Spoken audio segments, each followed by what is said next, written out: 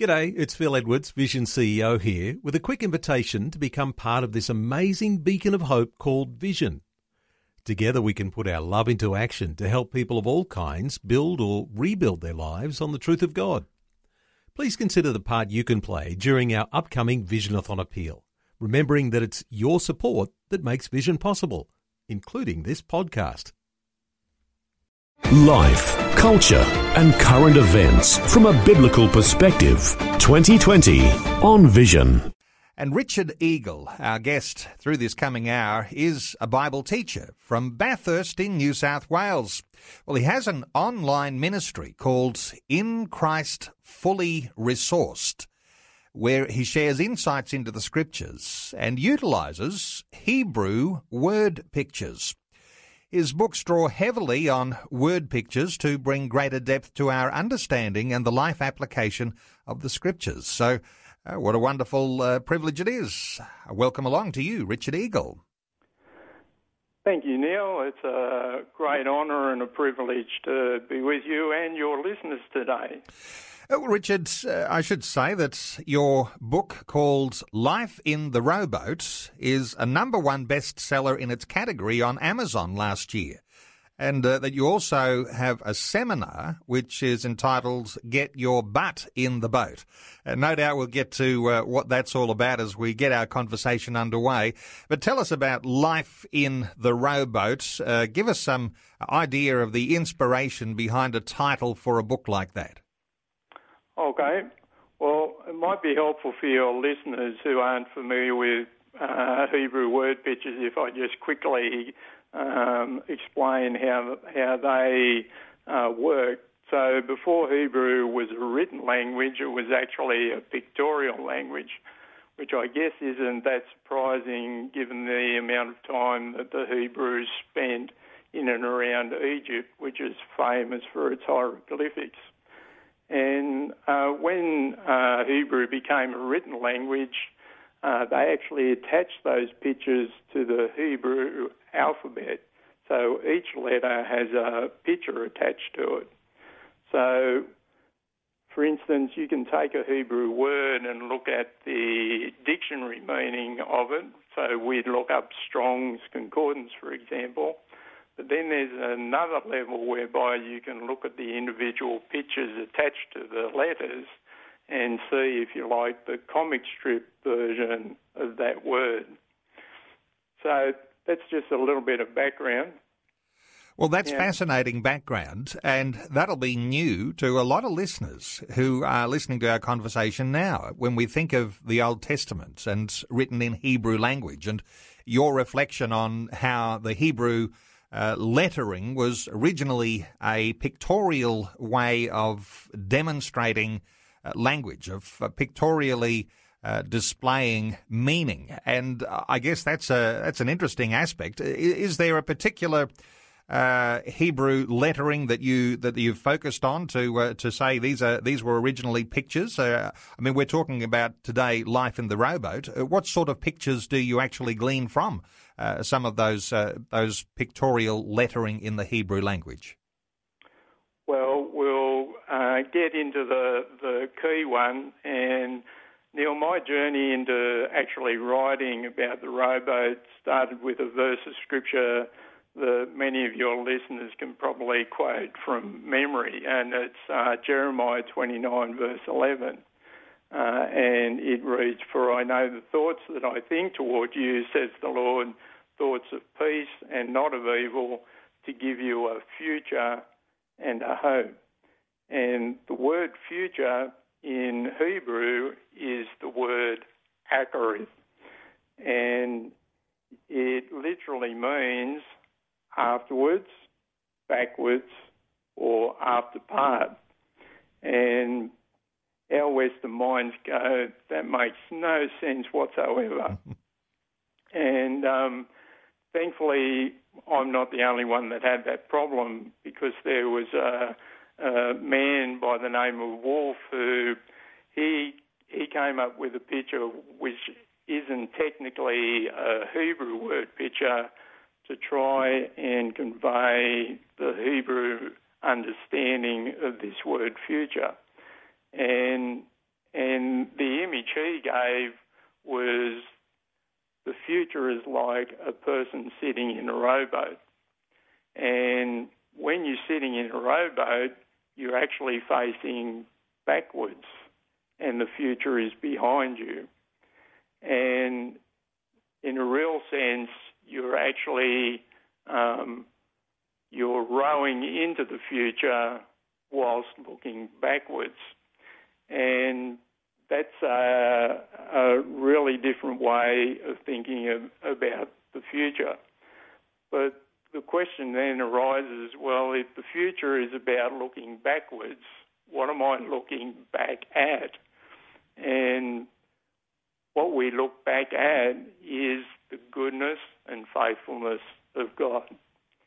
And we'll hopefully elaborate on that a bit more, but it gives a wonderful context, Neil, to many of the things in Scripture where the God constantly encouraged his people to remember, and the building of altars and memorials to specify particular points in time and places in history, and even some of the really boring bits of Scripture, you know, when we read through the lists of and so-and-so begat so-and-so who begat so-and-so, and when we read the lists of kings and King so-and-so did this and he was wicked and King so-and-so did this and he was righteous, and all of those Scriptures can be understood much more clearly as we sit in the rowboat with the author of those Scriptures and see them looking back down through all the generations and recognising that there's a constant throughout history, and that is the goodness and faithfulness of God to all generations. It's exciting to hear a illustration like that, because sometimes when I'm reflecting on biblical prophecy, and people have different ideas about biblical prophecy, some things you can point to and say that somehow or other biblical prophecy is about the future being fulfilled. But when people see things that have been prophetically mentioned even in Scripture, those things that are fulfilled, that come to pass, sometimes those are the things that point us back to the cross, to God's salvation, and as you're saying, God's faithfulness and his love, those sorts of things. So there are so many things that actually confirm this idea of looking back. Indeed. And I'd love to share with you a wonderful insight the Lord gave me, and it's actually a connection between the rowboat and the ark. Okay, well, why don't we hold that thought and we'll come back to it, the rowboat and the ark. But when we talk about these Hebrew word pictures, did you say that there were Hebrew lettering pictures that actually depict a rowboat? No.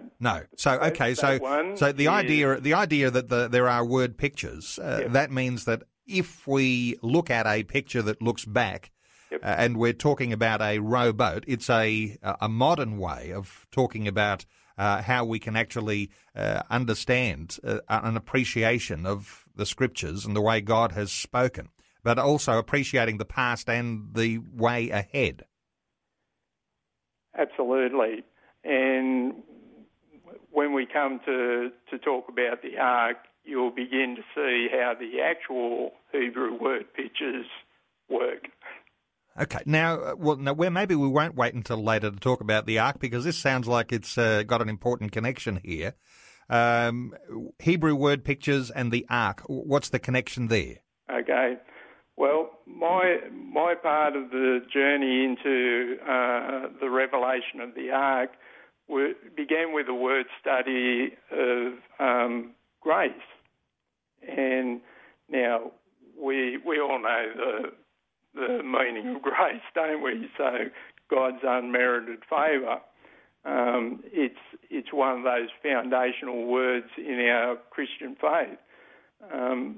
But I wonder how many of us realise the very first place in Scripture that grace is mentioned. And it's actually in Genesis 6 and verse 8. But Noah found grace in the eyes of the Lord. Now, the rabbis actually had I guess you'd call it a study rule in the way that they studied Scripture, and it was called the law of first mention. And it means that if you find the first place that a word is mentioned in Scripture, often you'll find that it's a rich gold mine that reveals so much of the deep meaning of that word. And this is, for me, one of the best examples of that I've ever found. And the word picture is this. So in Hebrew, the word grace has just two letters in it in Hebrew. So the first letter is chet, C-H-E-T, and the picture attached to that is a fence. And the second letter is the letter Nun, N-O-O-N, and it has a picture of fish darting through water, or it's a picture of life. So when we put those two together, we see that grace is a fence that protects life. Okay, all right. It's an interesting aspect to draw out from the Scriptures, and I want to invite listeners to participate in our conversation today. It's a different sort of a conversation, talking about Hebrew word pictures, but we are going to be talking a lot about the rowboat today. But 1-800-316-316 if you'd like to join into our conversation. Richard, let's come back to the rowboat, because the image that might immediately come to mind is a single person rowing in a boat with two oars, although I think your image of the rowboat is actually more like the sort of rowing that we might watch in competition, and lots of people in the boat all rowing in unison. Is that the way your picture works? Actually, it works both ways. And good. Just depends what you're meditating on. So just before I respond to that question, when you take that definition of grace and look at the ark was a big fence that protected all the life left on planet Earth.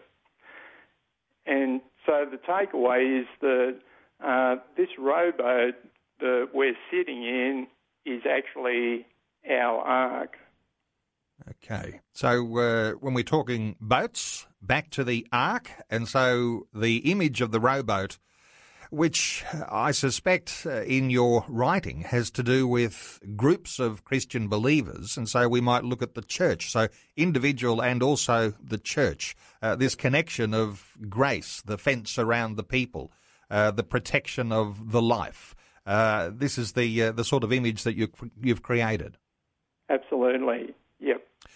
Okay, let's talk about the rowboat, because I know that the oars have significance in the word picture that you've created, or that you've gleaned here.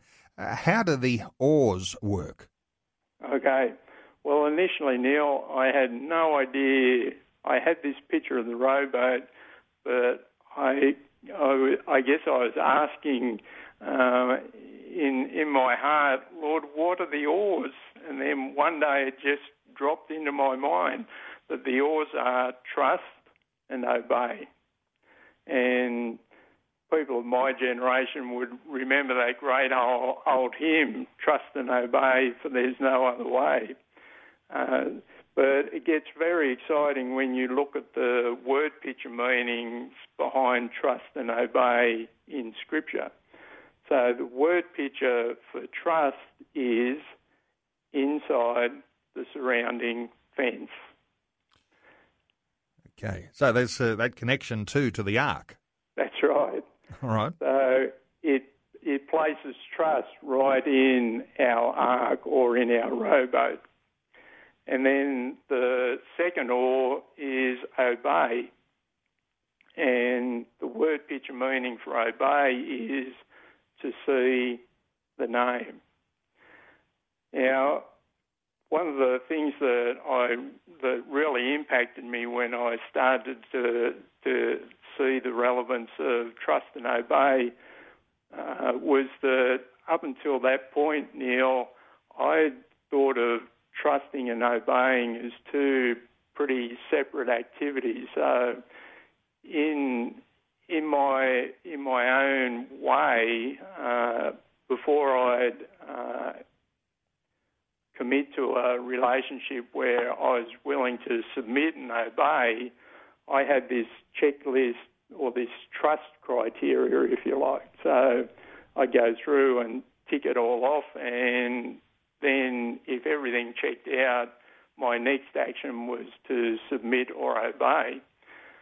But the reality is that that approach doesn't work in the rowboat, because in order for the rowboat the oars to propel you into your future, you have to be engaging both oars at the same time. If you only engage one oar, you end up going round and round in circles. And that was a real aha moment for me. I thought, oh, right, I think I know why I've been going round and round in circles so much. Because particularly in my relationship with the Lord, it has to be trust and obey with both oars being engaged at the same time. Okay, the picture is coming together, isn't it? We're talking about life in the rowboat and Hebrew word pictures, a connection to the ark. We're talking about the life that sits in a rowboat, which is facing backwards but moving forward. And we're talking about oars in the rowboat, trust and obey, that must work in unison together. It's a significant picture, and I suspect, though, Richard, when we talk about life in the modern-day church, not only for individuals, but for families. You could say that you've got the individual in the rowboat, or you've got families in the rowboat, you've got a church in the rowboat, where these sorts of issues are out of kilter. You've got the rowboat not going in an effective direction. Yep. Yes, indeed. And it's really, I guess that that really comes to light in the next part of the revelation God gave me, which was to do with the coxswain. You asked me about whether it's a single-person boat or a boat with a number of people, and your listeners would have seen rowing events where often there is, in fact, an extra person in the boat, and that person isn't facing backwards, they're facing the future, and that person's known as the coxswain. And the coxswain is the person that's looking after the speed and direction and is concerned about the environment in which the boat is moving. And one of the original meanings of the coxswain is boat servant. I actually looked it up in the Macquarie Dictionary or something, and as I went down the list, I got to this boat servant, and I immediately thought of Jesus' words in Mark 10:45, where he said, "For even the Son of Man did not come to be served, but to serve, and to give his life a ransom for many." And so the coxswain serves all the rowers in the boat, and he's the one that releases us from the anxiety and fear of what's going on around us. And that leaves us as spiritual rowers to focus on trusting and obeying.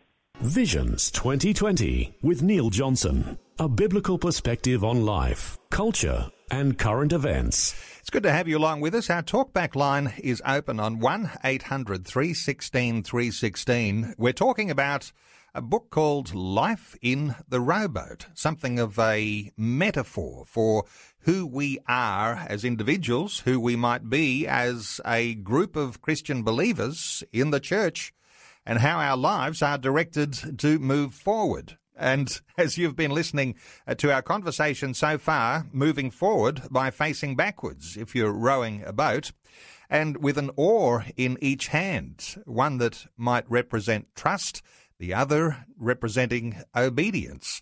And there's some significant illustration about that. And, of course, if you don't have all of those things in unison, you find yourself going around in circles.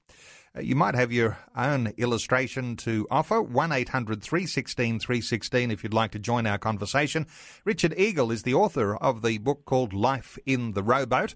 And Richard, as we get to a point where we'll talk about where the rubber hits the road in individual lives, what it means to our hope and our purpose as individuals and as people who are corporately believers in the Lord Jesus Christ, there is a very important aspect of what your illustration brings out, and that is the connection to the cross. How does that fit in? Well, interestingly, there's a connection between the cross and the ark. The word picture meaning behind the word ark is house of the sign. And so, of course, you'll ask, the house of the sign of what? Well, let me try and help with that. As we spoke earlier, that the ark is a picture of grace, and there's no better example of God's grace, his unmerited favour, than what we see that Yeshua has done for each one of us on the cross. So I was fascinated to discover that in relation to building the ark, God gave Noah what seems to us to be a rather unusual instruction. And in Genesis 6 verse 14, he said to him, "Make yourself an ark of gopher wood, make rooms in the ark, and cover it inside and outside with pitch." Now, I don't know about you, Neil, but I never paid much attention to that reference to pitch. Oftentimes it's the sort of thing you tend to gloss over. That's right. Absolutely. So you can imagine my surprise when I began to study that word, and I discovered the word pitch shares the same root word as the word atonement. So effectively God was saying to Noah, line the ark inside and out with a symbol of atonement or atoning blood. And that was quite amazing for me. And so that gives us three things that we know about the ark. First, it was made of gopher wood. Second, it was lined inside and out with a symbol of atonement or blood. And thirdly, we know that it was built through Noah obeying the will of God. So where else in Scripture do we find those three things? Wood, blood, and obedience. And the first one is in relation to the first Passover, where in obedience the Hebrews took the blood of the Passover lamb and put it on the wood of the doorposts. And of course that event pointed towards the cross, where in obedience Yeshua would shed his blood on a wooden cross. And so the ark is the sign or the house of the sign of grace, and it's the house of the sign of the cross. So the rowboat is also an expression of the work of the cross. There is certainly a richness, isn't there, in the allegory that you can draw on, the metaphor of the way that we can understand the Scripture. And sometimes we don't always give as much attention to those things. Oftentimes when we talk about allegory, we talk about metaphor, these sorts of word patterns that we get in the Scriptures. But you're talking about the study of the Hebrew lettering and the the Hebrew word pictures, which bring out a certain richness in the connections there between the ark and the cross. And we know that there are connections between the ark and the cross because that's something that Jesus talked about. So to be able to bring those things out in a really wonderful way like you have done, it's very interesting, Richard.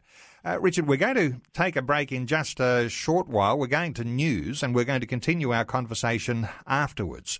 But just to draw attention to some of your feelings, after many years in churches, you observed that many Christian believers don't have a grasp on how highly God values purpose.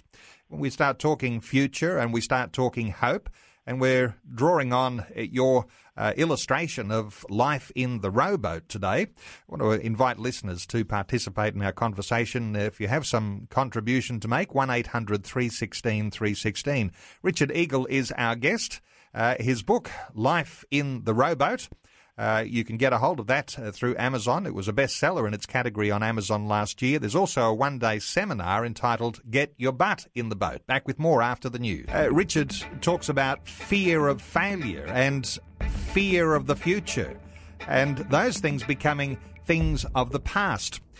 Richard, when we talk about the illustration of the rowboat, and there's all sorts of ways that we can talk about it, and listeners might like to contribute on 1-800-316-316, especially someone who might have some rowing experience, because there's all sorts of things that make a champion rowing team, and so there might be some more things we can draw out here.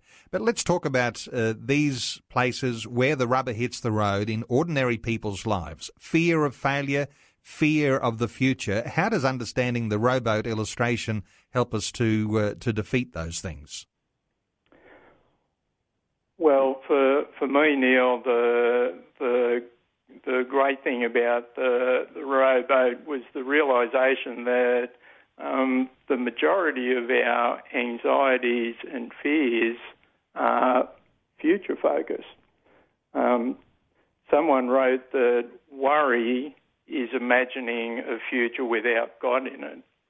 And I'd like to suggest that fear and anxiety comes when we imagine a future without God in it. And of course, in the rowboat, the future is behind us. Therefore, it isn't something that should be bringing fear and anxiety to us, because we're actually facing backwards, looking at the goodness and faithfulness of God that is encapsulated in the person of Yeshua, who is the coxswain in our boat, who is actually taking care of all those anxieties and fears that surround us, and he's the one who is taking care of that. So our call is simply to engage the oars and to trust and obey. Well, let's turn your picture on its head for a moment and see if we can put ourselves in the picture. Supposing we have a rowboat and there are multiple people rowing. Yep. Now, I think is it sixes and eights in eights? Yeah. Okay, Yep. 8 people and a coxswain on the rowboat. Let's put ourselves in the picture, and you might be one of those rowers on the boat. Let's, as I say, turn this upside down. Everyone else on the boat is facing backwards, like back to the forward motion. Supposing I'm facing the wrong way, something's going to go wrong with the rowboat, isn't it? Absolutely. And suddenly the state of the boat becomes unstable for everyone in the boat. As soon as we try to, the way I like to look at it is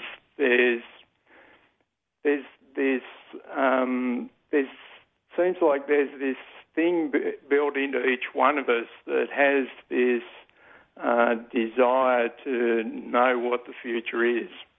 And it's not really surprising, Neil, because our whole environment is constantly focusing us in that area. Let me give a very simple illustration. Almost every advertisement that you see or hear, it's actually trying to create for you a picture of what your future might look like if you buy this product or if you engage in this activity or so on and so forth. So it's not surprising that we struggle with this whole concept of always wanting to seemingly look at our future. But in the act of doing that, we have to disengage the activity of rowing.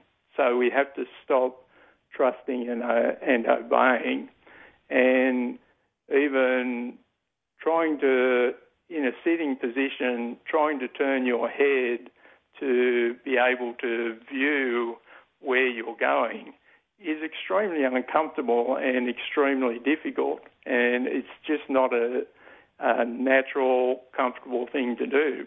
It's far, far better to be facing backwards and simply focusing on trusting and obeying. Okay. Well, supposing we've still got the illustration turned on its head here, and the adjustment for our lives, rather than worrying about all of the anxieties of what may come in the future, we adjust ourselves and we turn around in the rowboat. We're now facing backwards. We're now facing the same direction as others are facing. And so we've got that right. Now, we've got to have an oar in each hand, trust and obey. And just for the illustration purpose of turning everything on its head, supposing we're not very coordinated, Richard, and I'm sure there's a lot of people who've ever rowed a boat who know what it is not to be very coordinated rowing. Supposing we don't have the trust and the obedience working in unison. Yes, I actually had a friend in Canberra who was in a group that I was sharing this with, and he'd actually rowed,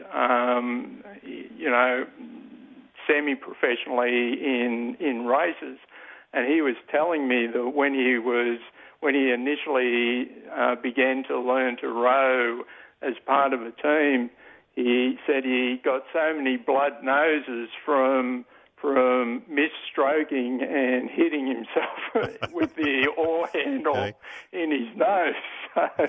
So, that's one of the things that can happen.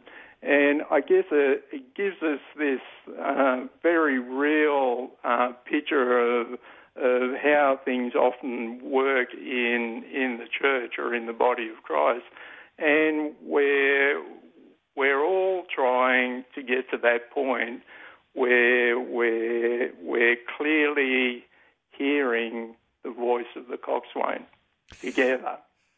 Okay.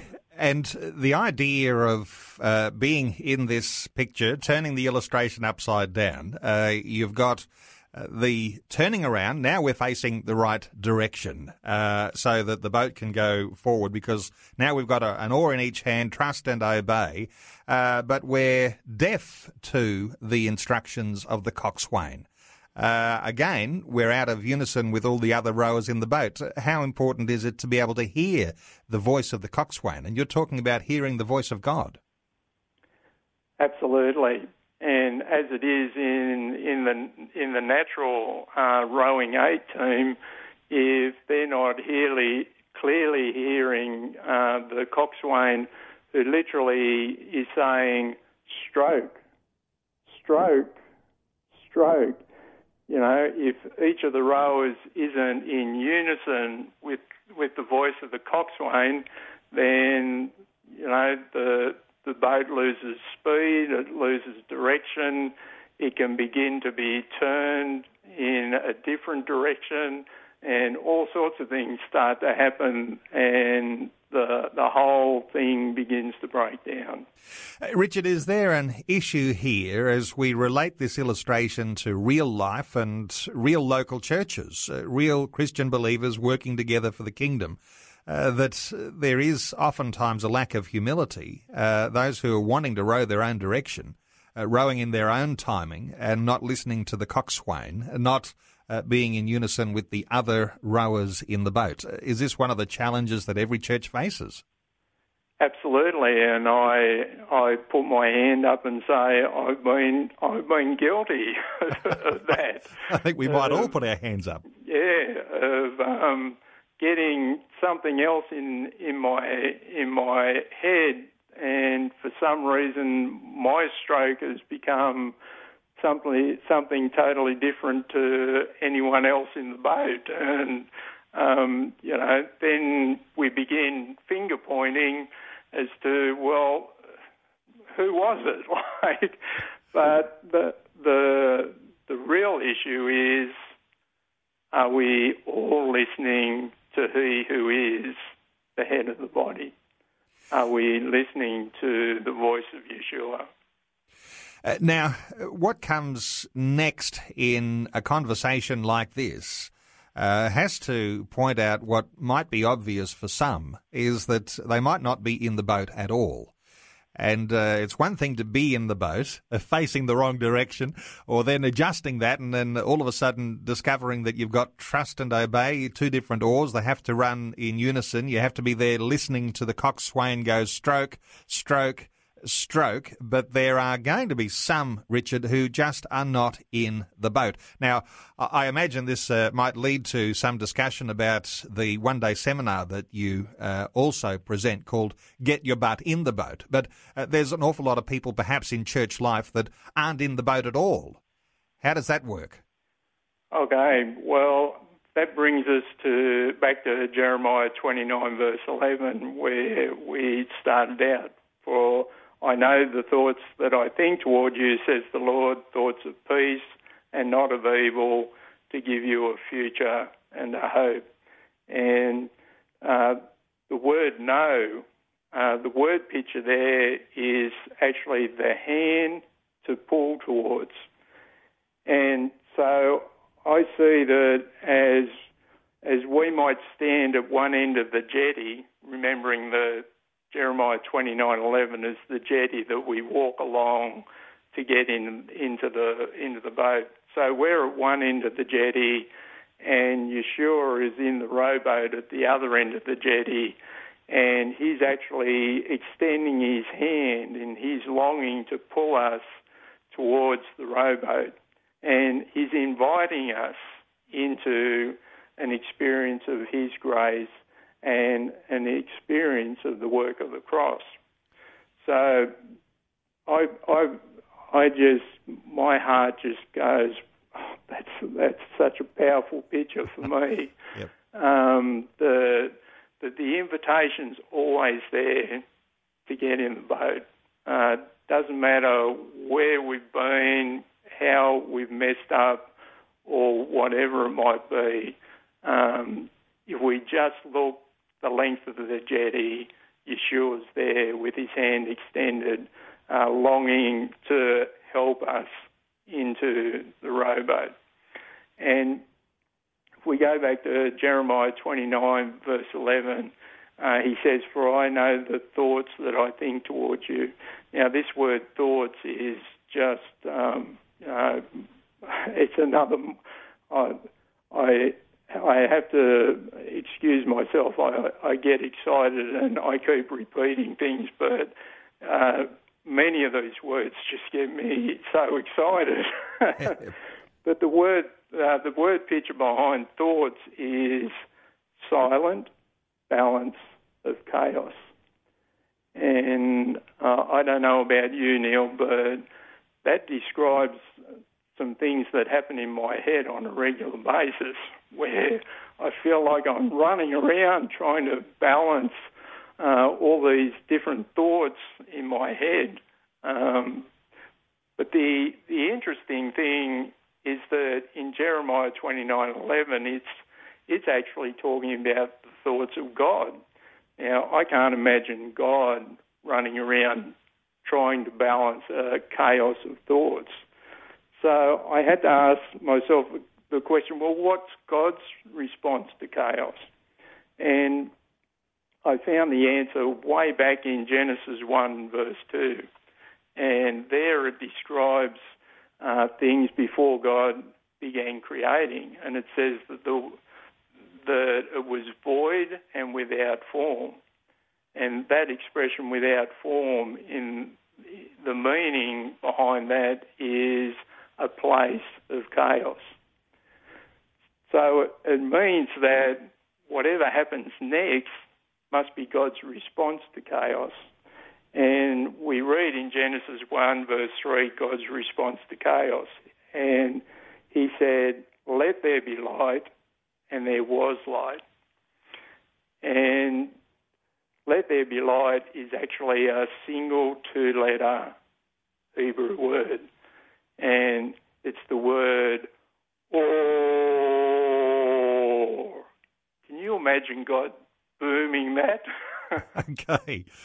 I think there'll be those who've been listening to our conversation carefully through since the beginning will have a deeper appreciation. And we're talking about a rowboat as a metaphor, as an illustration for our lives. And the jetty that is alongside the rowboat, the rowers in the boat. Jesus is called to us to get into the rowboat. And as you're saying, Richard, when we talk about the chaos of our lives, the invitation is that God invites us to get into the rowboat, to row in the one direction, according to the instruction of the coxswain, and that as we do row in direction, we're moving forward. And without fear, without anxiety, and with a way of looking back to God's goodness and his faithfulness and being able to enjoy the journey as we go. We'll continue our conversation in just a few moments, draw some loose ends together. Our special guest this hour is Richard Eagle. He's the author of a bestseller in its category on Amazon called Life in the Rowboat. We are talking about this as an illustration of getting things in coordination when it comes to our Christian walk. He also does a one-day seminar called Get Your Butt in the Boat. We're back with more in just a few moments. Life, culture and current events from a biblical perspective. 2020 on Vision. Richard Eagle is our guest, the author of Life in the Rowboat. And Richard, we'll take one call. Let's hear from Wendy in Queensland. Hello, Wendy. Welcome along. Are you there, Wendy? Oh, yes. Wendy, very quickly, what are your thoughts? Well, I know that, it's sometimes it's hard to, hear the voice of the Lord, because how does he speak to us? I think he can speak to us in many different ways, especially through his word or through, just maybe the Bible does say he gives young men visions and dreams. But I was just thinking, the greatest thing that the Lord said, the very last word he said on the earth was, "Go ye out and make disciples, baptizing them in the name of the Lord Jesus Christ, and proclaim my gospel and lay hands on the sick and raise the dead, and you shall do greater things than these shall you do in my name." And that was when he was ascending to heaven. He said, that the harvest is ripe and the labourers are few. Wendy, you're making a wonderful point here, because hearing the voice of God really is going to point us in a direction of God and his mission, that God is a missional God, and that those things of sharing the gospel, of discipling, those are a part of what it is to be heading in the right direction. So just a response from you, Richard, on what Wendy's sharing. Yeah, absolutely. That's central, and God's heart is indeed to invite people to take that walk along the jetty and to come and be seated in the rowboat. Earlier, before the break, I mentioned God's saying, "Let there be light," and that it's the Hebrew word "or." The word picture behind that, Neil, is first establish the highest. And the question comes, the highest what? Well, as we read on, we see that in creation that God created everything with a purpose. And so I like to look at it as God said, let there be purpose. And this was particularly so in regard to mankind, that he has given each one of us a unique purpose. And that unique purpose is realised as we live life in the rowboat. Thank you so much to Wendy from Queensland for your input today, and we've run out of time. Richard, I want to point people to your website where they can access some resources and where they can get a hold of a link there to download Life in the Rowboat. It was a #1 bestseller in its category on Amazon last year, and the website to go to is richardeagle.com. That's richardeagle.com, and also some details there about the one-day seminar entitled Get Your Butt in the Boat. We've been talking about the rowboat as an illustration of how we're called into a Christian life, to face the right direction, looking back towards God's goodness and faithfulness, to be rowing in unison with one oar called trust, the other oar obedience. So it's time not to be on the jetty, but in the boat. Richard Eagle, great getting your insights today. I really appreciate you taking time to share these things with our listeners today on 2020. It's been a great privilege, and thank you for the honour of sharing. Before you go, thanks for listening. There's lots more great audio on demand, or you can listen to us live at visionradio.org.au. And remember, Vision is listener supported. Your donation, large or small, will help us continue connecting faith to life for hundreds of thousands of people across Australia and around the world. Learn more or donate today at visionradio.org.au.